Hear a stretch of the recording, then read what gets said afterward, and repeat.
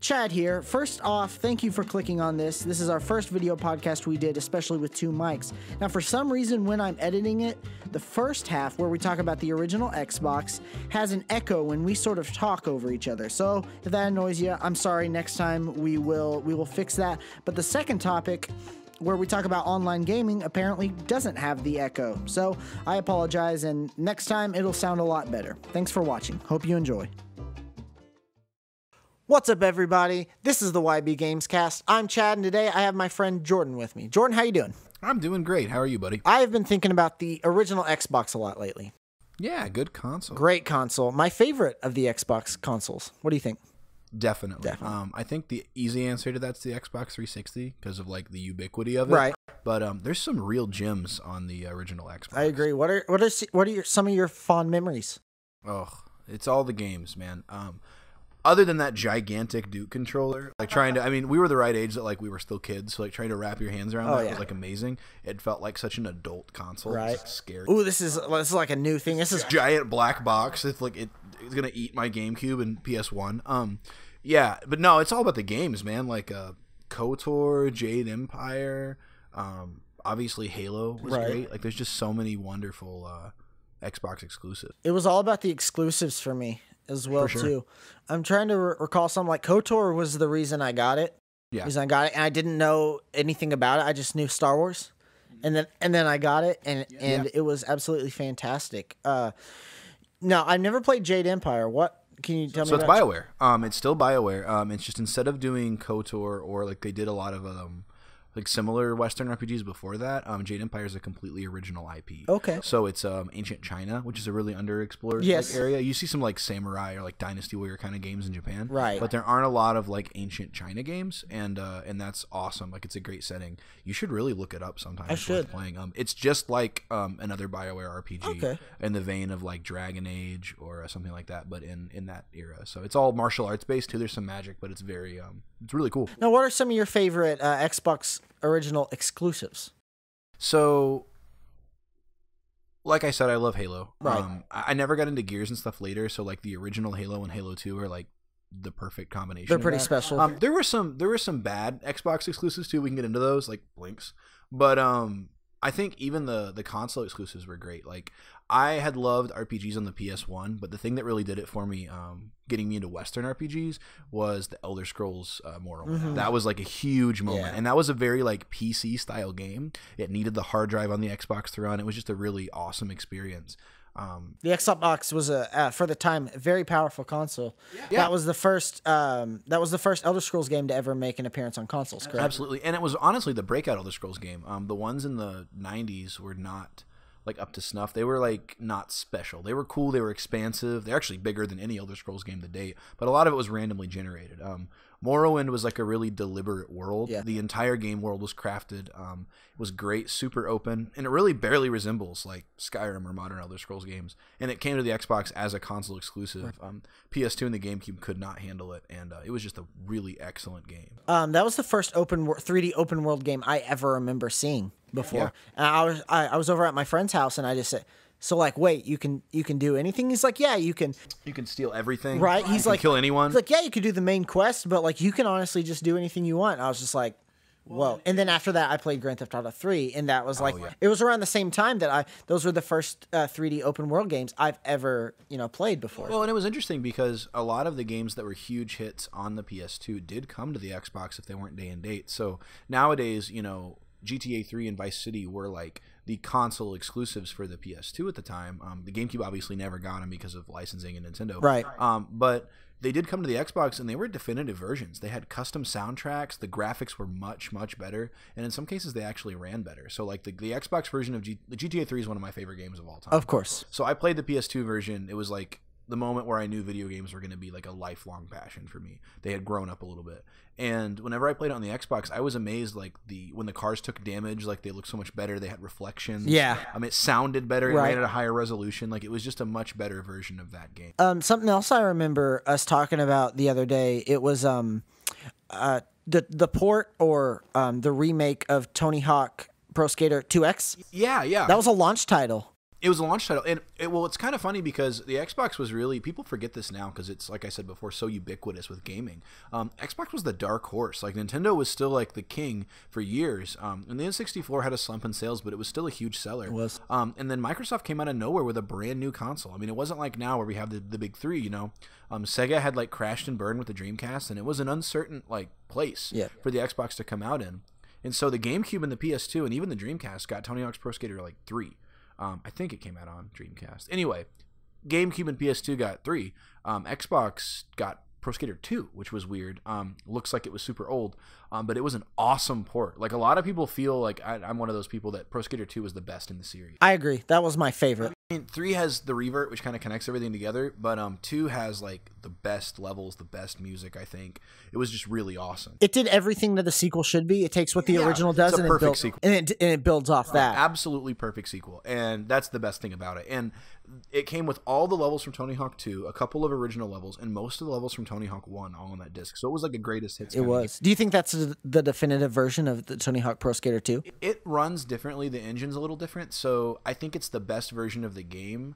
But if you're like a super purist, like the PS2, the one version is still like a little bit, or the Dreamcast version is still a little bit more like true to the physics. But if you're willing to wrap your head around slightly different physics, it runs way better on the Xbox. The draw distance is there. Like, that's the thing. Like the PS1, you had to learn lines because you couldn't see far enough to like make the jump or some of those gaps. So the Xbox version is definitely the definitive version, I think. Not just of Pro Skater 2, but like the Pro Skater series in general, I think a lot of times played best on Xbox. Right. Did you play any non-exclusive games that you remember fondly on the original Xbox? Yeah, so for example, most online games were best on Xbox because of Xbox Live. Correct. I played Battlefront 2. Yeah, Battlefront and Battlefront 2 were definitive on the Xbox. You could play them on the PS2 and they were fine, but they ran better and they looked amazing, and the online was so much more well put together. Now, I'm not schematics power. I don't know much about like the power of each console, the GameCube power, the PS2 power, or the Xbox.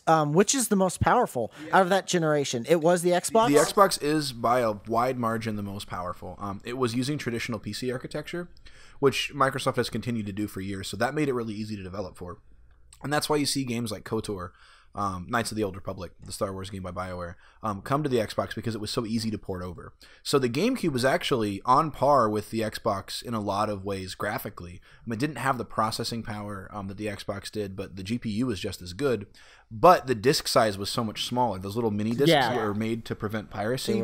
They only held like, I think it's 1.5 gigabytes, whereas you can hold more than 4 gigabytes on a full-size dual layer. But the GameCube was a beefy console, in my opinion. People don't realize that if you look at, I mean, even a launch title like Rogue Squadron 2 looks outstanding. So still good. If you upscale that with like an emulator, it looks like a XBLA game or something. It's fantastic. And the sequel, the third one, is great as well. But you're right, as a launch title for the GameCube, that was a fantastic like graphical showpiece, you know. Or the lighting in something like Luigi's Mansion. Right. It just looks amazing. And the Xbox had games like, I mean, the Xbox port of Half-Life 2 for the original Xbox looks like its PC counterparts. It does. The Chronicles of Riddick, actually, I forget what the name of that game is. Never. Escape from Butcher Bay.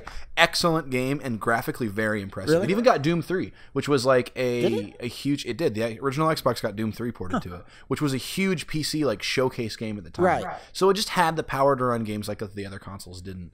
The PS2 is far, far behind both of the other consoles in terms of like power. You can notice that in games like San Andreas, which were designed for the PS2, and like expansive, awesome game, like kind of looks like muddy crap. I played Grand Theft Auto San Andreas on the Xbox. Much, much better game. Like clearer, the draw distance is better. It just looks better.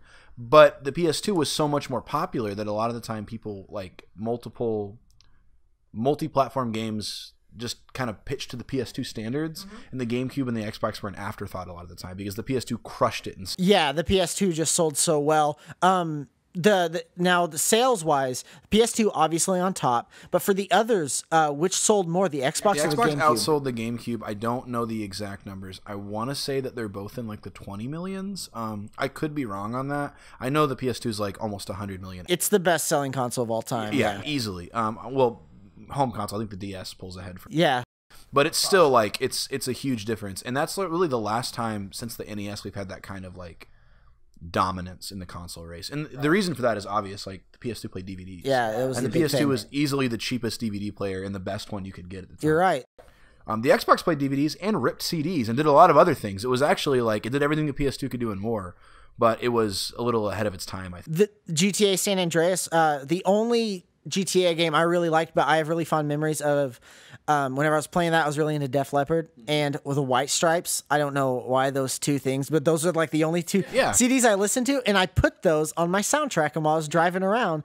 And it mixes them with the commercials, which was really awesome. It was fantastic. Like San Andreas would mix in your tracks with like their radio commercials, which was really cool. See, at the time I had all three of that generation consoles. I was very fortunate enough to have that. Yeah. So whenever I went to pick out a game, I picked up Battlefront 2 on the Xbox because I was like, oh, I don't have many games for the Xbox. Right. So I'll pick it up there, and I did, and it turned out to be the definitive edition.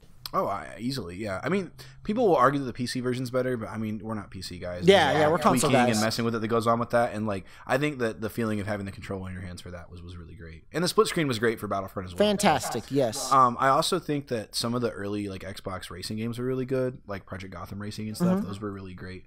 And like like I said, there's just so many early exclusives, like Crimson Skies. Have you heard of that? I've heard of it, but I never played it. It's fantastic. It's like a alternate history America where like all the states are like different, and it's been overrun by like air pirates, and they just fly a bunch of like biplanes. It's like a super mature like dark story, and you just wouldn't get that kind of thing these days. Totally brand new franchise developed for a new console, Microsoft exclusive, Xbox Live compatible, awesome dogfighting game. If you're into like Rogue Squadron or something, it's worth looking up. So do you think the Xbox 360 exclusive wise was superior to the original Xbox, or do you think the original Xbox had more to offer in exclusives?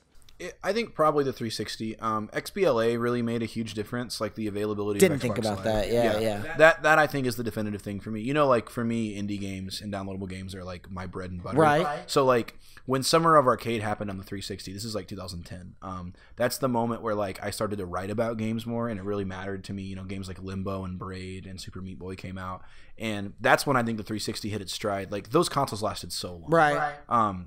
Early on, when the 360 came out, I didn't see a reason to buy an HD TV or buy a 360. I mean, looking at like early 360 games, they were like upscaled PS2 and Xbox. Yeah, they weren't anything special.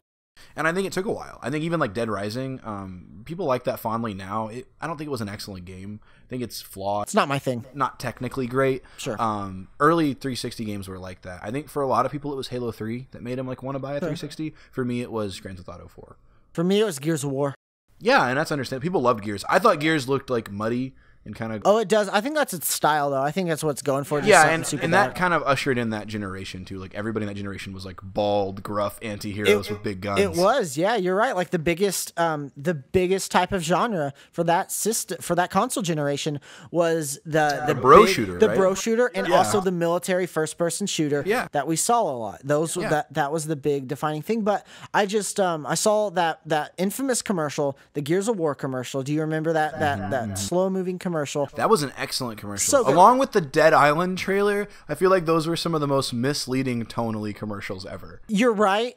More the Dead Island. More the Dead Island one, yeah. That Dead Island trailer, fantastic. I cried. Don't like it whatsoever. But the Gears of War, it kind of holds the same tone. Yeah, it still has the same war tone. It just, when you turn it on, you get like a gruffer, rougher like thing. I thought it was gonna be more of like a melancholy kind of. That's not what it is. Yeah, it's more. But Gears is an excellent game. I love it. I know you're not too big into the Gears games, but I'm a huge Gears fan. I'm a very huge Gears fan, and all I just heard was I saw the trailer, and then I just heard some hearsay like it's super gory, super bloody. I never really had a game like that at the time, so whenever I got my hands on it, I was like, yes. But exclusive wise, you think Xbox 360 was superior? I think the 360 was probably superior just in quantity, but like. The thing to remember is we got like the military shooter and the bro shooter and these like cookie cutter kind of games with that generation, with the 8th generation that we don't see 7th generation.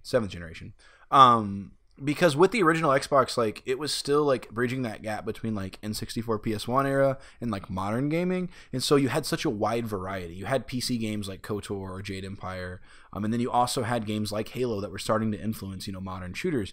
But like we hadn't gotten into that like bro shooter Call of Duty kind of like machine that we have now. So the 360 has a lot of games that are very same-ish, you know. You got GTA 4, which is this huge game, and GTA 5, I guess, if you think about how long that generation is. But you also got a bunch of Saints Row games and Just Cause, and like there's a lot of sameness to it. I think as far as originality goes, the original Xbox is like a really cool curiosity because there's just a wide variety of genres. Now, I would like to say that the Xbox 360 lasted about 8 years. Extremely long. Yeah, at least 3 years longer than an average console life. Correct. And I think that the original Xbox lasted around 3 to 4 years. Extremely short lifespan for a console. 2002 to 2005, yeah. I believe. I mean, it may have launched in 2001, like late 2001, but it didn't hit its stride till 2002. So you really only got like 3 solid years of Xbox games.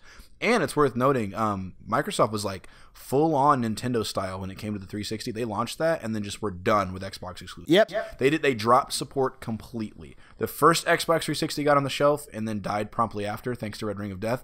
And like if you traded in your original Xbox for it, like you were done because they just didn't have anything. Yep. Yeah.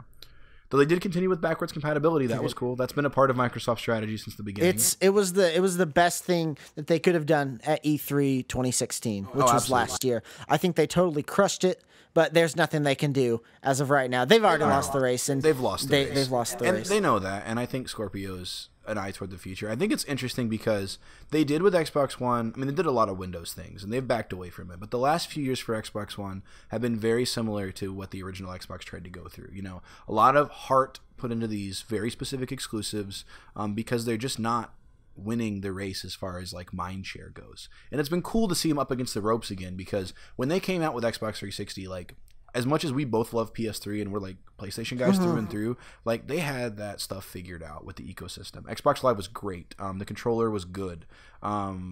Everything about the Xbox 360 at the time felt like the future and really laid the foundation for what we play now. And I think that like that's where they're hoping to position themselves with the Scorpio. As much as the Xbox One felt like them making the Xbox, the original Xbox again, you can't call it an Xbox One, you know, because the nomenclature. Right. Yeah. Well, the reason they had the name Xbox One is if you remember, obviously, they had the infamous press conference where they totally got screwed over by like everyone, where they were just like, hey, you know, this is going to be your one entertainment section. That's where the Xbox One name comes from. Yeah, and it's a effective name, I think, but it just makes what's the next one called? You know, we call it Scorpio for, you know, code name reasons, but is it going to be the new Xbox One? You know, you just going to call it the Xbox, or which I think is fine if they're going to go for that Apple kind of thing. But it's just I think that it's going to be interesting to see them really pull out all the stops with this one. Phil Spencer, he is very adamant about how the next console generation is going to be going. Is that there won't be a console generation? It's going to be similar to PCs and how they keep upgrading. How do you feel about that? Well, I think for me that's great. So for the PlayStation 4, which has been like my definitive console this generation. Me too. I buy everything digitally anyway. Right. And I buy a new console whenever that suits me. Like I will trade, like I have no attachment to my PS4 hardware. Sure. I will trade it for the coolest looking one, or the new one, or the Pro, or whatever. Right. So because my entire library is digital, it's not hard for me to transfer that data. So for me, it's like if, you know, I've had 4 or 5 PS4s over the course of like its lifespan because I just trade up. You know, I had the Destiny one for a while. I had the Uncharted one for a while. I like it, and it doesn't hurt my, like, it's not difficult to move my stuff around. I'm not moving discs. I'm not installing. Sure. They all just download and I'm good to go. So for me, if the next one I buy just happens to be more powerful, happens to have better frame rate or whatever, I'm cool with that. So if it's an iterative console thing, it makes sense for me as a consumer. I'm sure there's people out there that it's, you know, it bothers because they feel like they're never going to have the latest and the greatest.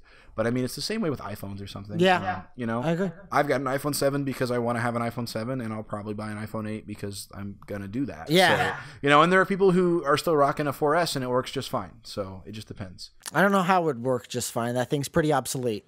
I don't know. I've seen them. They use them. So, you know, I was a tech manager for a while. Yep. So I saw the people trying to rock their like iPhone 3GSs, and they still make calls. I mean, you can play Metal Gear Solid 5 on your launch PS3. It's probably going to catch on fire, but you can do it. I mean, it's not the definitive way to play it, but you can do that. So the original Xbox, one of your favorite systems?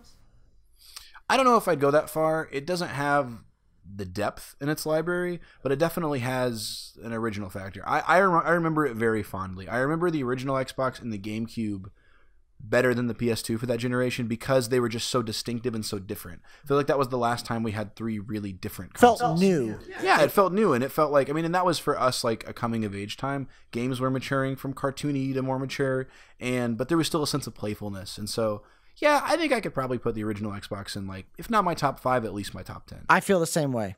Original Xbox in both our top 10s. And that's the word on it. So, Chad. Yeah. We're friends. We are. I'd say we're friends. I don't see you enough. But how did we become friends? Video games. Yes. Yeah. We became friends through mutual friends because of video games. Exactly. And actually, if you dig deep enough, I became friends with that friend because of video games. Because of video games. So, yeah. I guess it's a good place to start. I met our friend Michael, who's been on the previous episodes, because we sat in class together in school and talked about Grand Theft Auto. San Andreas hadn't come out yet. We were really excited about it, and we shared a bunch of information we pulled off of like really bad GTA fan sites.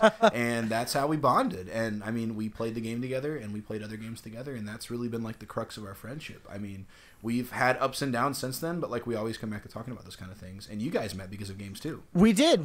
I walked into GameStop. We ended up just chatting once, and we realized we had the exact same taste at the time. We were just like, oh my gosh, we have the exact same taste. And then we all went out to Cracker Barrel one day. You thought I was a fake person. I did. It just Chad Flowers sounds made up. Like, he's you like, were born with a stage name. Like, I'm so jealous. I was, yes. It's quite amazing. It's like, oh, this Chad Flowers guy wants to like take us out to Cracker Barrel and take us to a movie. You thought I was going to murder you. I was fairly certain you were a serial killer. That's fair. If I was in your position, I would have thought the exact same thing. Still went to Cracker Barrel, so I don't know what that says about me from like a safety perspective. I did, and a free movie ticket. I think so. We saw As Above, So Below. Excellent movie. Like Great I still movie. watch that all the time. It's really good. I need to pick that up on Blu-ray. Yeah. But we met through our friend Michael because I talked to him about games, and we are still friends today. We've been friends for about 3 years. Very good friends. Unfortunately, we can't hang out as much, but that's we're all life. Busy. Yeah, we've got waning interests, and they come and go. I mean, you and I connect a lot more on music. We do. Than Michael.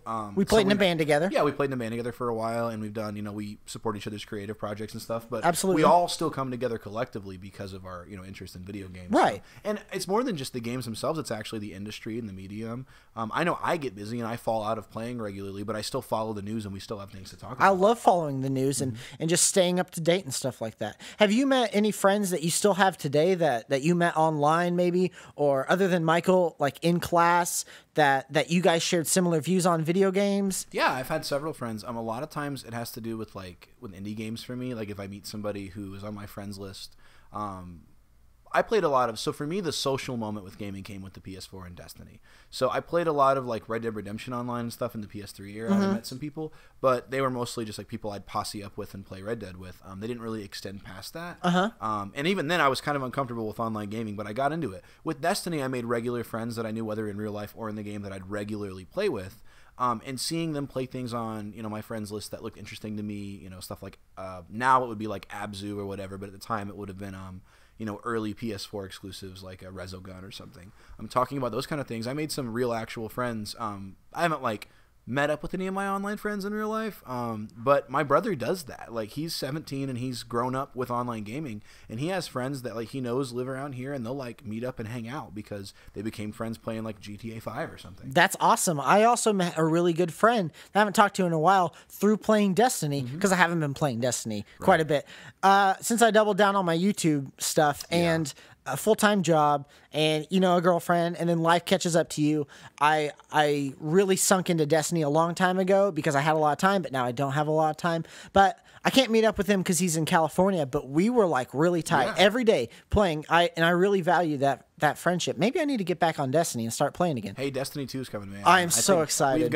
We missed each other. We missed the craze. So I haven't been playing lately because I just had my girlfriend move in. I've gotten I've changed jobs a couple of times. I'm super high up at a certain retailer that has a bullseye logo. I'm an HR director now, so it's a big thing. But I haven't been playing much, and I'm excited for the fall when I'm gonna have a chance to get settled in and do that kind of thing. But I was really into Destiny, and then you were really into Destiny, and we kind of missed each other. We did. With Destiny 2, we've got to go all in. I'm really excited about it. Same day, we're making plans. It's gonna happen. Oh, absolutely. And that's the great thing. With online gaming now is it's such a social platform to see what your friends are playing and see what they're doing. It's really a nice way to to talk about that kind of thing. And that's another thing. I've really been able to like acclimate to new workplaces a lot because of people who play games. So it's nice to be able to have those conversations, and it's not like a niche hobby anymore. Gaming is so big that you can really like expand your horizons. It really is. It's like it's become mainstream. I don't like the term gamer because really anyone anymore is a gamer. You ask someone like, are you do you play, are you a gamer? And they're just like, no, but do you play any video games? Oh yeah, I play this, that. Yeah. It's everyone's a game. Everyone's a gamer. Well, that's like my really mom nowadays. plays Candy Crush, and she like likes it, and that's super casual. But when Mario Run came out, she played that and loved it. Yeah. Was really into it and like was more hardcore into it than I would have expected. Or like I didn't know my girlfriend played games for the longest time. She loves Overwatch. She loves Resident Evil. Like she's super into these kind of things that like you would traditionally consider to be like fairly hardcore games. Yeah. And she's into nerd culture and everything in general. I would say that is a very hardcore. Yeah, and it's genre. like you would expect, I mean, whether it's cultural stereotypes or whatever, for them to like more casual things, but like no, we were having like deep conversations on Resident Evil 7. It's interesting how ubiquitous that is in culture now. And even if you're not like gamer, not gamer, like it's such a part of the zeitgeist that like everybody knows video games. It's a normal thing. Yeah. You have a box in your room. You have a box under your TV. It's a PlayStation 4. It's an Xbox One. Yeah. It's going to be a Nintendo Switch. It's something. Absolutely. It's very common thing now. I couldn't believe you guys worked at GameStop, so you saw like the gaming side of it. I'm fairly new with my job, but obviously there's a huge video game department there. And even though I'm not directly involved, it's nice to see like the launches and everything. Mm-hmm. When Mario Kart 8 Deluxe came out recently, it was crazy the amount of people who were so excited about it. I mean, we had like racks of bananas that were from the market area. We rolled down to put next to the Mario Kart display to be like playful. They had wraps that went on our carts that had like Mario Kart logos on them. It was a huge launch. That's and awesome. People I never would have expected to be interested in it, first of all, knew what Mario Kart was. I'm talking like 40-year-old like housewives and like old men, and not only did they know what it was, they were buying it and playing it with their family. And people who I didn't know played video games were like, hey, do you want to play Mario Kart? I'm getting Mario Kart. I'm getting a Switch. Like, it was huge. So it's just such a different thing than it was when we were kids. I mean, it's like, it's not some like nerd hobby you bond on. It's like this big conversation. It's a thing, I've been playing Mario Kart 8 Deluxe almost every night. It's fantastic. It's perfect on the Switch. I was waiting until Mario Kart came out to get a Switch. I'm going to give it one more game because I know I want Zelda and Mario Kart, but I'm waiting for one more huge game. I don't know what that's going to be. ARMS, Splatoon 2. One of those two probably. Depends. I'm interested in ARMS. I mean, if nothing else, I'll buy it by the time Odyssey comes out. Odyssey because it's going to be fantastic. Oh, but it's I just want to let the library have time to build out a little bit, and I want to see what the Virtual Console plan is first. Because the idea of playing a Nintendo console without Virtual Console is kind of like upsetting. Every night I play my Switch in bed, and I just think, I can't wait to be playing Super Mario Sunshine on this. Exactly. It's such a gorgeous screen. That's the first thing I think. Is it the first thing I think? I play my Switch more than I play my PlayStation 4. It's just, the second day I had my Switch, I brought it over to my cousin's. She was having a birthday, and I was like, hey, do you want to play my Switch? She's like, what's that? I was like, I brought Mario Kart. And we popped the two things over, and we played together, and it was awesome. I was in the commercial. It was fantastic. And I think that makes a good transition point because I feel like social gaming, we thought in the Xbox and PS3 era, like the 360 and PS3 era, was all about online gaming. And when they launched the PS4 and Xbox One, that's what we saw. These share features, these, pick up the controller and share play, or know what your friends are playing, or trade games back and forth. And it was just a very like online-centric thing, and we thought we'd lost split screen and we'd lost co-op and we'd lost these conversations. And they've perfected the online infrastructure. They have. Consoles. I agree. Either console, it's super easy to jump in and out. But with the Switch, I think you really see like what we love about being gamers and like playing games and talking about it with people embodied in a really playful console. And I think it's really exciting to have, multiplayer immediately available, the portability there ready to go. It's like everything that's great about talking about games and loving games with other people is like on display with that console. You're right. Yeah, absolutely. Do you think nowadays, like you said, your brother who's 17, a friend of mine, obviously he's done the podcast with us before.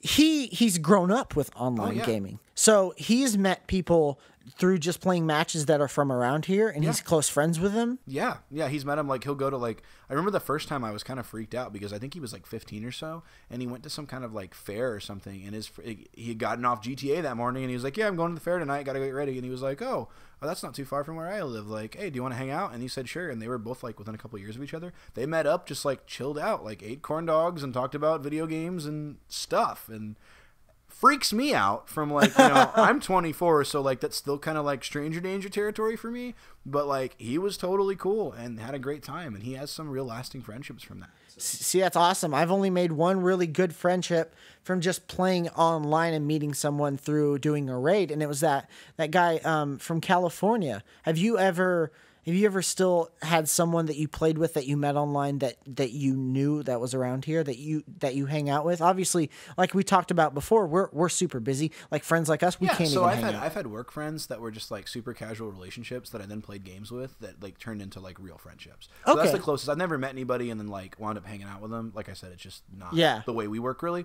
But I've had people that like I met at work. They were like, oh, you play PS4? Like add me, and then like down the road where it's 4 a.m, we've been playing for like 5 hours on Destiny, and we're like way closer than we would have been. So I've had those things emerge, and it's really cool to be able to like connect with people on that level. So it's going to be a thing now, you know? Yeah, it's a thing going forward. Oh, for sure. Especially that I think creating friendships in online gaming started with World of Warcraft, and how whenever or at least became publicly like displayed, like that was a big thing. Yeah, like you always saw headlines like these people met on World of Warcraft and got married, you know, because before World of Warcraft there were like, whether it was EVE Online or like Neverwinter Nights, or not EVE Online, EverQuest Online, or like Neverwinter Nights, there were these online games and there were like these guilds for them, but they were super niche. Like World of Warcraft was so popular that people were getting married from meeting on that game.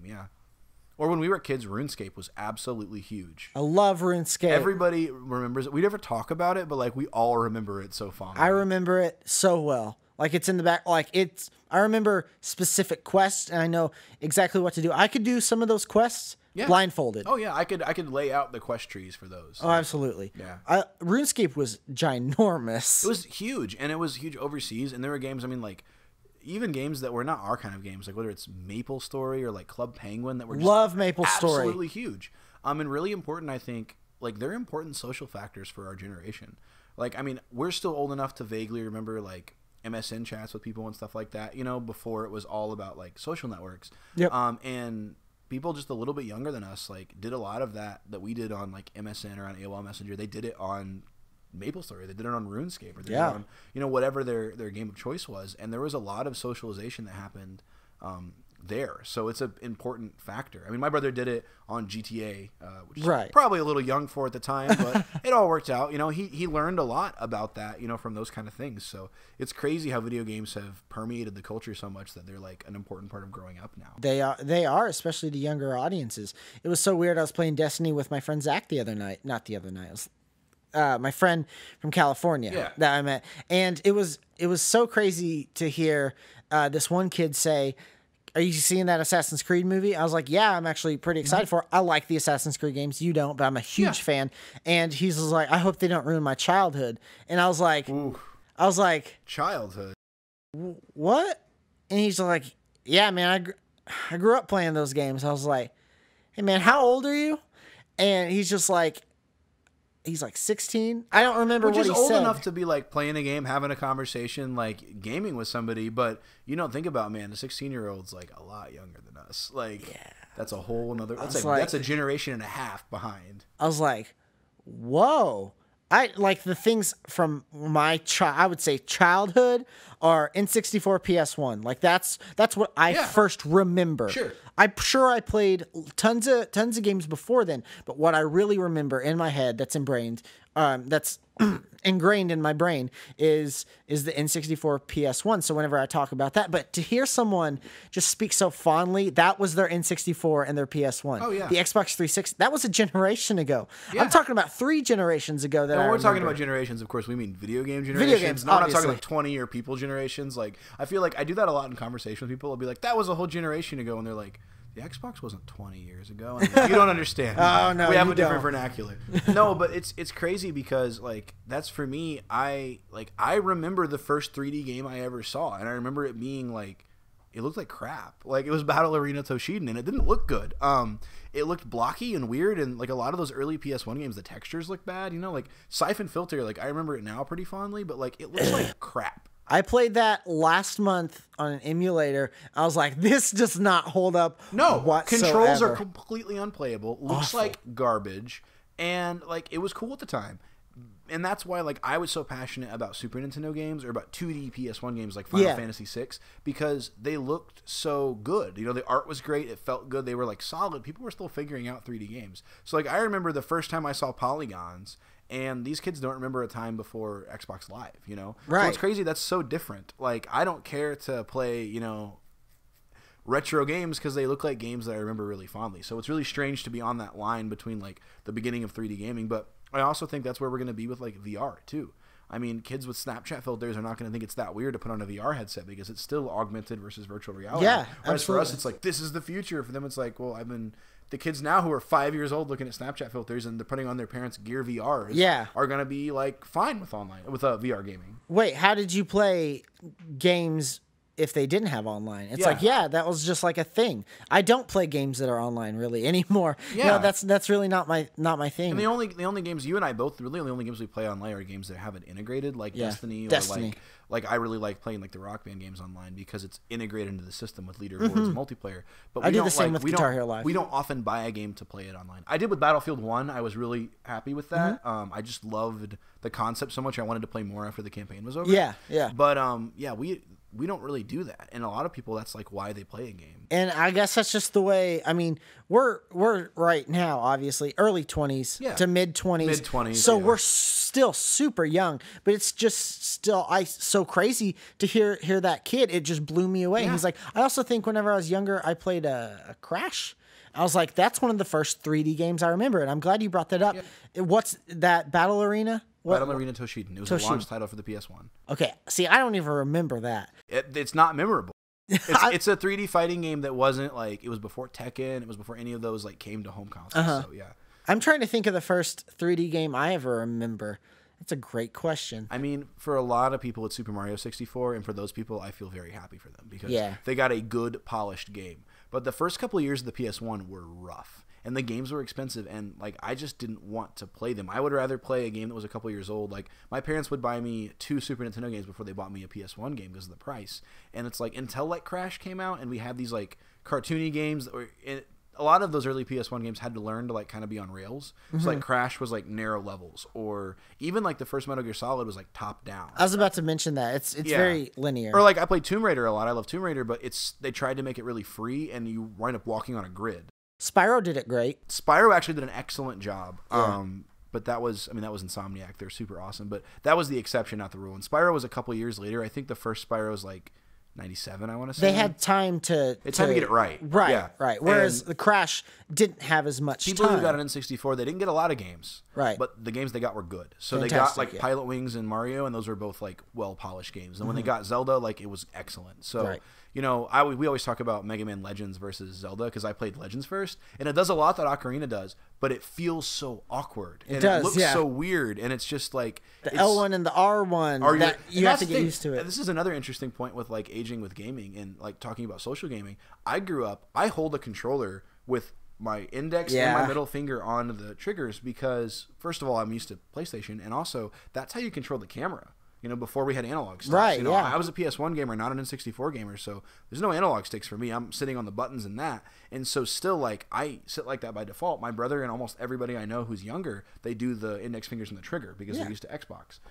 So that was, I mean, that's just, if you're controlling the camera with these fingers, you're used to that. I played N64 more than I had a PS1. And that's different too. By the time I got a PS1, it was I got the PS1, not just the PlayStation, you know? Yeah, the small white version. The small one, that's the one I got. Barely bigger than the CD that goes in it. So it came with the DualShock. It did come with the DualShock, so that's all I knew. That's the first time I had dual So analogs. one of the first games that I played that was like 3D was Resident Evil, which is still not 3D. It's 3D characters on a 2D background, but it was Resident Evil 1. The director's cut version came out afterwards, and that came with like a DualShock mode. And so that was one of the first games I played. That was the director's cut, wasn't it? And it had the DualShock support and a demo for Resident Evil 2.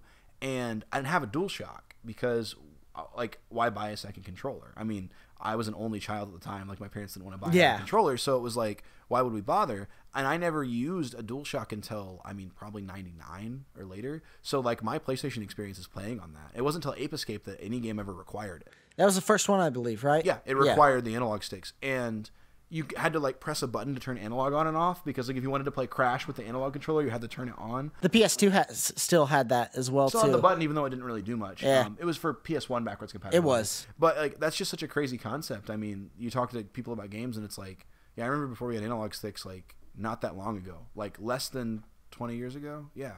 Yeah. Well, yeah. I mean, it came out about 20 years ago, but it was like... When did the N64 launch? Well, 96, but like the PlayStation 1 didn't have analog sticks till 98 with the DualShock. So the PlayStation 1 launched in 95. Without the 94 in Japan, but without the sticks, yeah. Okay. There was a dual analog controller that came out before the DualShock, if you want to get super technical, that was early on, but it wasn't actually analog, it just had the sticks. It was still digital. Okay.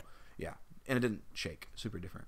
Taller sticks too. It's a really strange controller. You should look it up sometime. For what? For PS1? Yeah, it was like longer grips, bigger sticks, and they were like analog for like flight games, but they didn't shake like the DualShock does. I have no... It's called dual analog, not DualShock. No, I have no clue about that whatsoever.